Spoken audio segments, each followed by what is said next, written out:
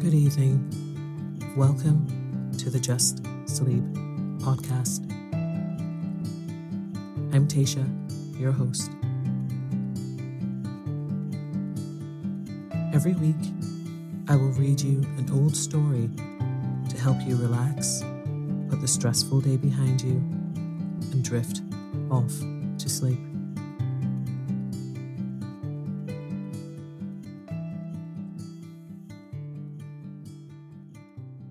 Occasionally, we will run ads in order to cover the costs of the production of the podcast. Rest assured, there will be no ads during or after the story. If you prefer an ad-free and intro-free show, you can join Just Sleep Premium. Visit justsleeppodcast.com/support for more information. There's never been a faster or easier way to start your weight loss journey than with PlushCare. PlushCare accepts most insurance plans and gives you online access to board-certified physicians who can prescribe FDA-approved weight loss medications like Wegovy and Zepbound for those who qualify. Take charge of your health and speak with a board-certified physician about a weight loss plan that's right for you. Get started today at plushcare.com/weight loss. That's plushcare.com/weight loss. plushcare.com/weight loss. This is Paige, the co-host of Giggly Squad, and I want to tell you about a company that I've been loving, Olive & June. Olive & June gives you everything that you need for a salon-quality manicure in one box. And if you break it down, it really comes out to $2 a manicure, which is absolutely insane. It's also so easy to get salon-worthy nails at home with Olive & June. The difference between how your nails used to look when you did them yourself and now with the Mani system is a complete game changer. The best thing about Olive & June, too, is it's a quick dry. Dries in about 1 minute, lasts for 5 days, and full coverage in up to 1 to 2 coats. Visit oliveandjune.com/perfectmani20 for 20% off your first system. That's oliveandjune.com/perfectmani20 for 20% off your first system. Quality sleep is essential. That's why the Sleep Number Smart Bed is designed for your ever-evolving sleep needs. Need a bed that's firmer or softer on either side? Helps you sleep at a comfortable temperature? Sleep Number Smart Beds let you individualize your comfort, so you sleep better together. J.D. Power ranks Sleep Number number 1 in customer satisfaction with mattresses purchased in-store. And now, save 50% on the Sleep Number Limited Edition Smart Bed for a limited time. For J.D. Power 2023 award information, visit jdpower.com/awards. Only at a Sleep Number store or sleepnumber.com. Hey, it's Ryan Reynolds, and I'm here with Keith, co-star of my upcoming film, If, only in theaters May 17th. Do you want to tell people the big news?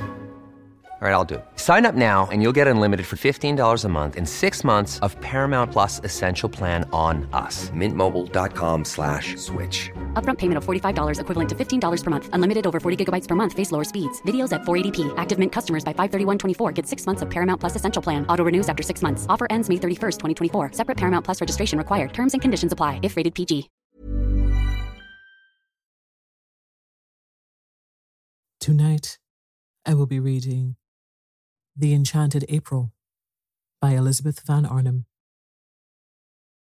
So lie down, close your eyes, and let me read you a story. It began in a women's club in London on a February afternoon, an uncomfortable club, and a miserable afternoon, when Mrs. Wilkins, who had come down from Hampstead to shop and had lunched at her club, took up the Times from the table in the smoking room, and running her listless eye down the agony column, saw this. To those who appreciate wisteria and sunshine, small medieval Italian castle on the shores of the Mediterranean, to be let furnished for the month of April. Necessary servants remain. Z. Box 1000, The Times. That was its conception, yet, as in the case of many another, the conceiver was unaware of it at the moment. So entirely unaware was Mrs. Wilkins that her April for that year had then and there been settled for her, that she dropped the newspaper with a gesture that was both irritated and resigned, and went over to the window and stared drearily out at the dripping street. Not for her were medieval castles, even those that are specially described as small. Not for her the shores in April of the Mediterranean, and the wisteria and sunshine. Such delights were only for the rich. Yet the advertisement had been addressed to persons who appreciate these things, so that it had been, anyhow, addressed to her. For she certainly appreciated them, more than anybody knew, more than she had ever told. But she was poor. In the whole world she possessed of her very own only £90, saved from year to year, put by carefully, pound by pound, out of her dress allowance. She had scraped this sum together at the suggestion of her husband as a shield and refuge against a rainy day.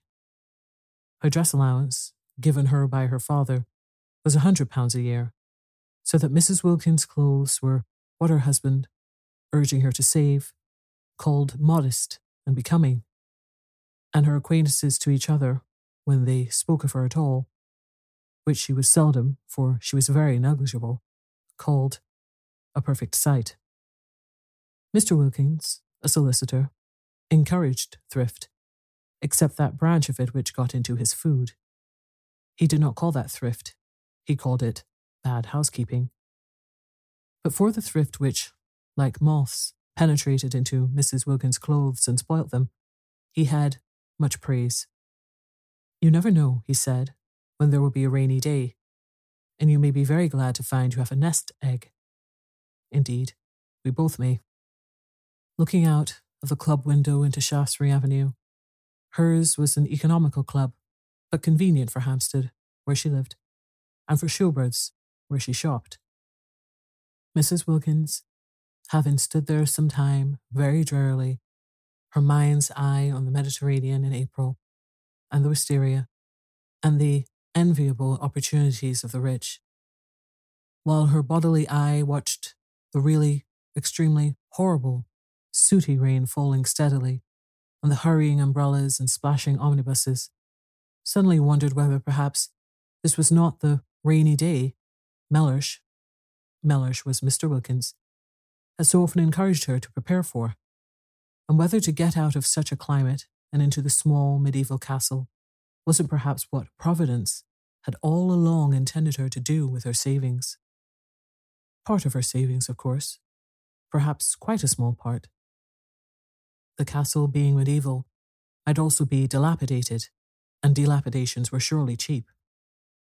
She wouldn't mind, in the least, a few of them, because you didn't pay for dilapidations which were already there. On the contrary, by reducing the price you had to pay, they really paid you. But what nonsense to think of it. She turned away from the window with the same gesture of mingled irritation and resignation with which she had laid down the Times, and crossed the room towards the door with the intention of getting her mackintosh and umbrella, and fighting her way into one of the overcrowded omnibuses, and going to Shoebird's on her way home, and buying some soles for Mellersh's dinner. Mellersh was difficult with fish, and liked only soles, except salmon, when she beheld Mrs. Arbuthnot, a woman she knew by sight, as also living in Hampstead and belonging to the club, sitting at the table in the middle of the room on which the newspapers and magazines were kept, absorbed, in her turn, in the first page of the Times. Mrs. Wilkins had never yet spoken to Mrs. Arbuthnot, who belonged to one of the various church sets, and who analysed, classified, divided, and registered the poor, whereas she and Mellersh, when they did go out, went to the parties of impressionist painters, of whom in Hampstead there were many.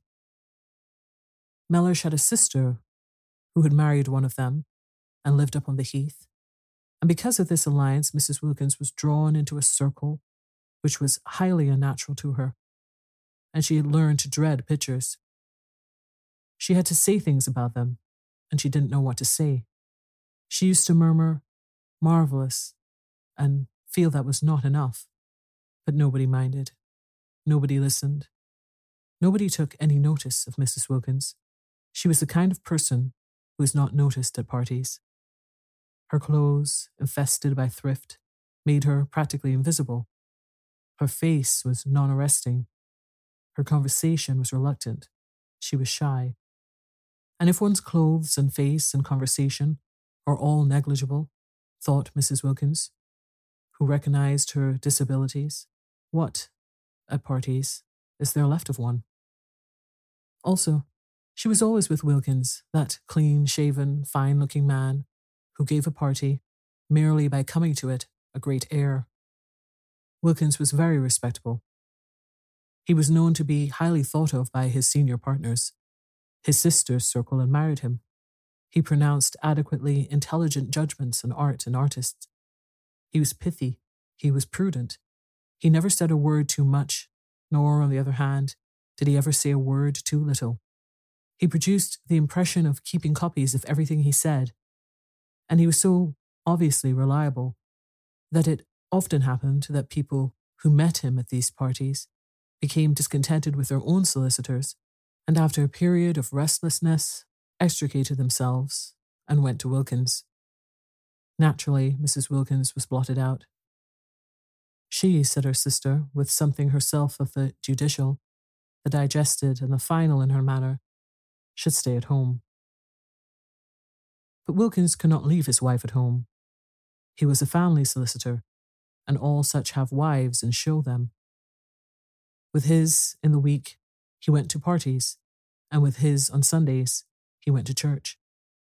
Being fairly young still, he was 39, and ambitious of old ladies, of whom he had not yet acquired in his practice a sufficient number. He could not afford to miss church, and it was there that Mrs. Wilkins became familiar, though never through words, with Mrs. Arbuthnot. She saw her marshalling the children of the poor into pews. She would come in at the head of the procession from the Sunday school, exactly 5 minutes before the choir, and get her boys and girls neatly fitted into their allotted seats, and down on their little knees in their preliminary prayer, and up again on their feet, just as, to the swelling organ, the vestry door opened, and the choir and the clergy, big with the litanies and commandments they were presently to roll out, emerged. She had a sad face, yet she was evidently efficient. The combination used to make Mrs. Wilkins wonder, for she had been told by Mellersh, on days when she had been only able to get place, that if one were efficient, one wouldn't be depressed, and that if one does one's job well, one becomes automatically bright and brisk. About Mrs. Arbuthnot, there was nothing bright and brisk, though much in her way with the Sunday children that was automatic. But when Mrs. Wilkins, turning from the window, caught sight of her in the club, she was not being automatic at all, but was looking fixedly at one portion of the first page of the Times, holding the paper quite still, her eyes not moving. She was just staring, and her face, as usual, was the face of a patient and disappointed Madonna. Mrs. Wilkins watched her a minute, trying to screw up courage to talk to her. She wanted to ask her if she had seen the advertisement. She did not know why she wanted to ask her this, but she wanted to. How stupid not to be able to speak to her. She looked so kind. She looked so unhappy. Why couldn't two unhappy people refresh each other on their way through this dusty business of life by a little talk, real, natural talk, about what they felt, what they would have liked, what they still tried to hope? And she could not help thinking that Mrs. Arbuthnot now was reading that very same advertisement. Her eyes were on the very part of the paper. Was she, too, picturing what it would be like? The colour, the fragrance, the light, the soft lapping of the sea among little hot rocks? Colour, fragrance, light, sea, instead of Shaftesbury Avenue, and the wet omnibuses, and the fish department at Shoebridge, and the tube to Hampstead, and dinner, and tomorrow the same, and the day after the same, and always the same. Suddenly, Mrs. Wilkins found herself leaning across the table. "Are you reading about the medieval castle and the wisteria?" she heard herself asking. Naturally, Mrs. Arbuthnot was surprised, but she was not half so much surprised as Mrs. Wilkins was at herself for asking. Mrs. Arbuthnot had not yet, to her knowledge, set eyes on the shabby, lank, loosely put together figure sitting opposite her, with its small, freckled face and big grey eyes, almost disappearing under a smashed-down, wet-weather hat, and she gazed at her a moment without answering. She was reading about the medieval castle and the wisteria, or rather, had read about it 10 minutes before, and since then had been lost in dreams of light, of colour, of fragrance, of the soft lapping of the sea among little hot rocks. "Why do you ask me that?" she said in her grave voice, for her training of and by the poor had made her grave and patient. Mrs. Wilkins flushed and looked excessively shy and frightened. "Oh, only because I saw it too. And I thought somehow," she stammered, whereupon Mrs. Arbuthnot, her mind being used to getting people into lists and divisions, from habit considered, as she gazed thoughtfully at Mrs. Wilkins, under what heading, supposing she had to classify her, she could most properly be put. "And I know you by sight," went on Mrs. Wilkins, who, like all the shy, once she has started, lunged on, frightening herself to more and more speech by the sheer sound of what she had said last in her ears. "Every Sunday. I see you every Sunday in church." "In church?" echoed Mrs. Arbuthnot. "And this seems such a wonderful thing, this advertisement about the wisteria and—" Mrs. Wilkins, who must have been at least 30, broke off and wriggled in her chair with the movement of an awkward and embarrassed schoolgirl. "It seems so wonderful," she went on in a kind of burst, "and it is such a miserable day." And then she sat looking at Mrs. Arbuthnot with the eyes of an imprisoned dog. "This poor thing," thought Mrs. Arbuthnot, whose life was spent in helping and alleviating, needs advice. She accordingly prepared herself, patiently, to give it. "If you see me in church," she said, kindly and attentively, "I suppose you live in Hampstead too?" "Oh yes," said Mrs. Wilkins, and she repeated, her head on its long, thin neck drooping a little, as if the recollection of Hampstead bowed her. "Oh yes." "Where?" asked Mrs. Arbuthnot, who, when advice was needed, naturally first proceeded to collect the facts. But Mrs. Wilkins, laying her hand softly and caressingly on the part of the Times where the advertisement was, as though the mere words printed were precious, only said, "Perhaps that is why this seems so wonderful." "No, I think that's wonderful anyhow," said Mrs. Arbuthnot, forgetting facts and faintly sighing. "Then you were reading it?" "Yes," she said, her eyes going dreamy again. "Wouldn't it be wonderful?" murmured Mrs. Wilkins. "Wonderful," said Mrs. Arbuthnot. Her face, which had lit up, faded into patience again. "Very wonderful," she said. "But it's no use wasting one's time thinking of such things." "Oh, but it is," was Mrs. Wilkins' quick, surprising reply. Surprising because it was so much unlike the rest of her. The characterless coat and skirt, the crumpled hat, the undecided wisp of hair straggling out. And just the considering of them is worthwhile in itself. Such a change from Hampstead. And sometimes I really do believe, if one considers hard enough, one gets things. Mrs. Arbuthnot observed her patiently. In what category would she, supposing she had to, put her? "Perhaps," she said, leaning forward a little, "you will tell me your name. If we are to be friends," she smiled her grave smile, "as I hope we are, we had better begin at the beginning." "Oh yes, how kind of you. I am Mrs. Wilkins," said Mrs. Wilkins. "I don't expect," she added, flushing, as Mrs. Arbuthnot said nothing, "that it conveys anything to you. Sometimes it doesn't seem to convey anything to me either. But she looked round with a movement of seeking help. I am Mrs. Wilkins. She did not like her name. It was a mean, small name with a kind of facetious twist, she thought, about its end, like the upward curve of a pug dog's tail. There it was, however. There was no doing anything with it. Wilkins she was, and Wilkins she would remain. And though her husband encouraged her to give it on all occasions as Mrs.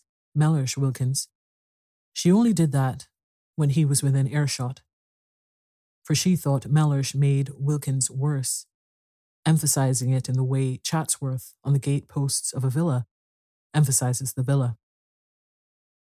When first he suggested she should add Mellersh, she had objected for the above reason, and after a pause, Mellersh was much too prudent to speak, except after a pause, during which presumably he was taking a careful mental copy of his coming observation. He said, much displeased, "But I am not a villa," and looked at her as he looks who hopes, for perhaps the 100th time, that he may not have married a fool. Of course he was not a villa, Mrs. Wilkins assured him. She had never supposed he was. She had not dreamed of meaning. She was only just thinking. The more she explained, the more earnest became Mellish's hope, familiar to him by this time, for he had then been a husband for 2 years, that he might not, by any chance, have married a fool. And they had a prolonged quarrel, if that can be called a quarrel, which is conducted with dignified silence on one side and earnest apology on the other, as to whether or no Mrs. Wilkins had intended to suggest that Mr. Wilkins was a villa. I believe she had thought, when it was at last over, it took a while, that anybody would quarrel about anything when they've not left off being together for a single day for 2 whole years. What we both need is a holiday. My husband, went on Mrs. Wilkins to Mrs. Arbuthnot, trying to throw some light on herself, is a solicitor. She cast about for something she could say of Mellersh, and found, he's very handsome. Well, said Mrs. Arbuthnot kindly, that must be a great pleasure to you. Why? Asked Mrs. Wilkins. Because, said Mrs. Arbuthnot, a little taken aback, for constant intercourse with the poor had accustomed her to having her pronouncements accepted without question. Because beauty, handsomeness, is a gift like any other, and if it is used properly. She trailed off into silence. Mrs. Wilkins' great grey eyes were fixed on her, and it suddenly seemed to Mrs. Arbuthnot that perhaps she was becoming crystallized into a habit of exposition, and of exposition after the manner of nursemaids, through having an audience that couldn't but agree, that would be afraid if it wished to interrupt, that didn't know, that was in fact at her mercy. But Mrs. Wilkins was not listening, for just then, absurd as it seemed, a picture had flashed across her brain, and there were 2 figures in it, sitting together under a great trailing wisteria that stretched across the branches of a tree she didn't know, and it was herself and Mrs. Arbuthnot. She saw them, and behind them, bright in sunshine, were old grey walls, the medieval castle. She saw it. They were there. She therefore stared at Mrs. Arbuthnot and did not hear a word she said, and Mrs. Arbuthnot stared too at Mrs. Wilkins, arrested by the expression on her face, which was swept by the excitement of which she saw, and was as luminous and tremulous under it as water in sunlight when it is ruffled by a gust of wind. At this moment, if she had been at a party, Mrs. Wilkins would have been looked at with interest. They stared at each other, Mrs. Arbuthnot, surprised, inquiringly, Mrs. Wilkins, with the eyes of someone who has had a revelation. Of course, that was how it could be done. She by herself, couldn't afford it, and wouldn't be able, even if she could afford it, to go there all alone. But she and Mrs. Arbuthnot together. She leaned across the table. Why don't we try and get it? She whispered. Mrs. Arbuthnot became even more wide-eyed. Get it? She repeated. Yes, said Mrs. Wilkins, still as though she were afraid of being overheard. Not just sit here and say how wonderful, and then go home to Hampstead without having put out a finger. Go home just as usual and see about the dinner and the fish, just as we've been doing for years and years, and will go on doing for years and years. In fact, said Mrs. Wilkins, flushing to the roots of her hair, for the sound of what she was saying, of what was pouring out, frightened her, and yet she couldn't stop. I see no end to it. There is no end to it. So that there ought to be a break, there ought to be intervals in everybody's interests. Why, it would really be being unselfish to go away and be happy for a little, because we would come back so much nicer. You see, after a bit, everybody deserves a holiday. But how do you mean, get it? Asked Mrs. Arbuthnot. Take it, said Mrs. Wilkins. Take it? Rent it, hire it, have it. But do you mean you and I? Yes, between us. Share. Then it would only cost half. And you look exactly as if you wanted it just as much as I do, as if you ought to have a rest, have something happy happen to you. Why, but we don't know each other. But just think how well we would if we went away together for a month. And I've saved for a rainy day. Look at it. She is unbalanced, thought Mrs. Arbuthnot, yet she felt strangely stirred. Think of getting away for a whole month, from everything, to heaven. She shouldn't say things like that, thought Mrs. Arbuthnot. The vicar. Yet she felt strangely stirred. It would indeed be wonderful to have a rest, a cessation. Habit, however, steadied her again, and years of intercourse with the poor made her say, with the slight though sympathetic superiority of the explainer, but then you see, heaven isn't somewhere else. It is here and now. We are told so. She became very earnest, just as she did when trying patiently to help and enlighten the poor. Heaven is with us, she said, in a gentle, low voice. We are told that on the very highest authority. And you know the lines about the kindred points, don't you? Oh, yes, I know them, interrupted Mrs. Wilkins impatiently. The kindred points of heaven and home, continued Mrs. Arbuthnot, who was used to finishing her sentences. Heaven is in our home. It isn't, said Mrs. Wilkins, again surprisingly. Mrs. Arbuthnot was taken aback. Then she said gently, Oh, but it is. It is there if we choose, if we make it. I do choose, and I do make it, and it isn't, said Mrs. Wilkins. Then Mrs. Arbuthnot was silent, for she too sometimes had doubts about homes. She sat and looked uneasily at Mrs. Wilkins, feeling more and more the urgent need to get her classified.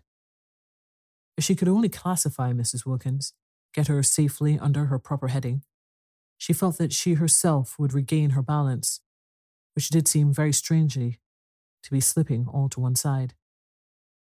For neither had she had a holiday for years, and the advertisement when she saw it had set her dreaming, and Mrs. Wilkins' excitement about it was infectious, and she had the sensation, as she listened to her impetuous, odd talk, and watched her lit-up face, that she was being stirred out of sleep. Clearly, Mrs. Wilkins was unbalanced, but Mrs. Arbuthnot had met the unbalanced before. Indeed, she was always meeting them, and they had no effect on her own stability at all. Whereas this one was making her feel quite wobbly, quite as though to be off and away from her compass points of God, husband, home, and duty. She didn't feel as if Mrs. Wilkins intended Mr. Wilkins to come too. And just for once, be happy would be both good and desirable. Which of course it wasn't. Which certainly of course it wasn't.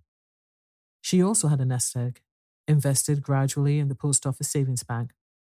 But to suppose that she would ever forget her duty to the extent of drawing it out and spending it on herself, was surely absurd. Surely she couldn't. She wouldn't ever do such a thing. Surely she wouldn't. She couldn't ever forget her poor, forget misery and sickness as completely as that. No doubt a trip to Italy would be extraordinarily delightful, but there are many delightful things one would like to do. And what was strength given to one for, except to help one not to do them? Steadfast as the points of the compass to Mrs. Arbuthnot were the great 4 facts of life: God, husband, home, duty. She had gone to sleep on those facts years ago, after a period of much misery, her head resting on them as on a pillow, and she had a great dread of being awakened out of so simple and untroublesome a condition.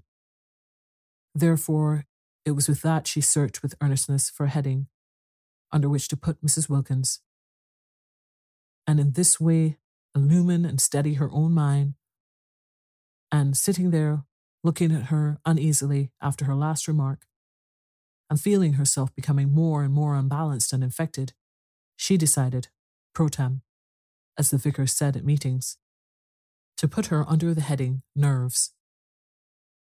It was just possible that she ought to go straight into the category hysteria, which was often only the antechamber to lunacy, but Mrs. Arbuthnot had learned not to hurry people into their final categories, having on more than one occasion discovered with dismay that she had made a mistake, and how difficult it had been to get them out again, and how crushed she had been with the most terrible remorse. Yes, nerves. Probably she had no regular work for others, thought Mrs. Arbuthnot, no work that would take her outside herself. Evidently she was rudderless, blown about by gusts, by impulses. Nerves was almost certainly her category, and would be quite soon if no one helped her. Poor little thing, thought Mrs. Arbuthnot, her own balance returning hand in hand with her compassion, and unable, because of the table, to see the length of Mrs. Wilkins' legs. All she saw was her small, eager, shy face, and her thin shoulders, and the look of childish longing in her eyes for something that she was sure was going to make her happy. No, such things didn't make people happy. Such fleeting things. Mrs. Arbuthnot had learned in her long life with Frederick, he was her husband, she had married him at 20, and was not 33, where alone true joys are to be found. They are to be found, she now knew, only in daily, in hourly living for others. They are to be found only, hadn't she over and over again taken her disappointments and discouragements there and come away comforted? At the feet of God. Frederick had been the kind of husband whose wife betakes herself early to the feet of God. From him to them had been a short, though painful step. It seemed short to her in retrospect, but it had really taken the whole of the first year of their marriage, and every inch of the way had been a struggle, and every inch of it was stained, she felt at the time, with her heart's blood. All that was over now. She had long since found peace. And Frederick, from her passionately loved bridegroom, from her worshipped young husband, had become second only to God on her list of duties and forbearances. There he hung, the second in importance, a bloodless thing bled white by her prayers. For years she had been able to be happy only by forgetting happiness. She wanted to stay like that. She wanted to shut out everything that would remind her of beautiful things, that might set her off again, long desiring. I'd like so much to be friends, she said earnestly. Won't you come and see me, or let me come to you sometimes? Whenever you feel as if you wanted to talk, I'll give you my address. She searched in her handbag, and then you won't forget. And she found a card and held it out. Mrs. Wilkins ignored the card. It's so funny, said Mrs. Wilkins, just as if she had not heard her. But I see us, both, you and me, this April, in the medieval castle. Mrs. Arbuthnot relapsed into uneasiness. Do you? She said, making an effort to stay balanced under the visionary gaze of the shining grey eyes. Do you? Don't you ever see things in a kind of flash before they happen?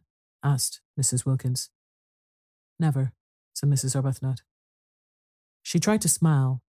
She tried to smile the sympathetic yet wise and tolerant smile with which she was accustomed to listen to the necessarily biased and incomplete view of the poor. She didn't succeed. The smile trembled out. Of course, she said in a low voice, almost as if she were afraid the vicar and the savings bank were listening. It would be most beautiful, most beautiful. Even if it were wrong, said Mrs. Wilkins, it would only be for a month. That, began Mrs. Arbuthnot, quite clear as to the reprehensibleness of such a point of view. But Mrs. Wilkins stopped her before she could finish. Anyhow, said Mrs. Wilkins, stopping her, I'm sure it's wrong to go on being good for too long, till one gets miserable. And I can see you've been good for years and years, because you look so unhappy.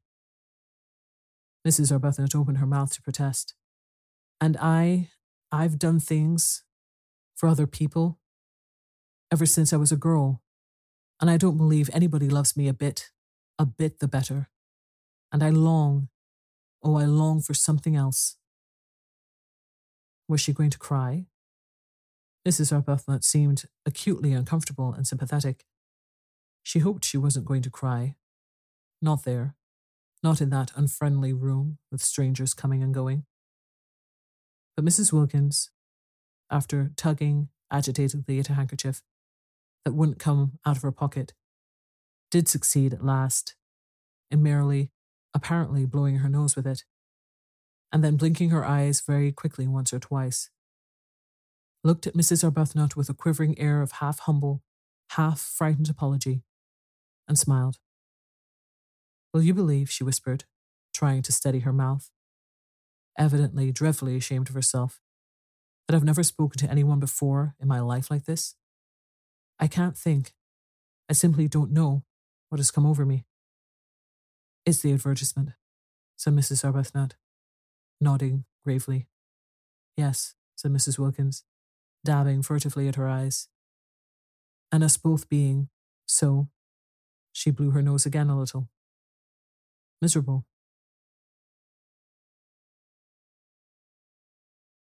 Good night.